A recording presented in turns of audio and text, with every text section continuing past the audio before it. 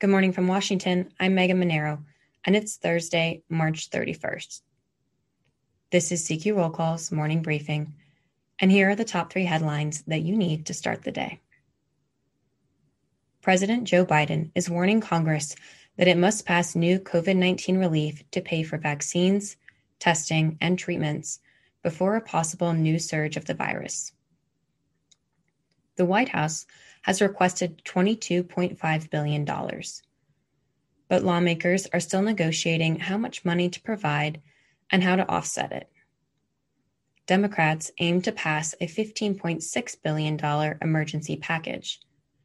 House Majority Leader Steny Hoyer called it a life or death matter and told reporters he wants to see the measure clear Congress next week before both chambers head into a 2-week recess.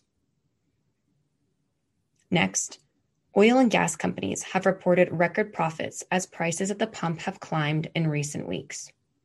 And Democrats in Congress have noticed. They want to repeal some of the billions of dollars in subsidies to the companies. That money would then be used as a public rebate to offset the cost to Americans fueling up their vehicles. And finally, Senator Susan Collins of Maine says she will vote to confirm Supreme Court nominee Ketanji Brown Jackson. Collins is so far the only Republican senator to come out in support of Jackson. But as the votes stand now, Jackson would be confirmed 51-49 as the first Black woman to serve as one of the 9 justices. Democrats aim to bring her nomination to the Senate floor next week for that vote. Check CQ.com throughout the day for developing policy news. For all of us in the CQ Roll Call newsroom, I'm Megan Monero.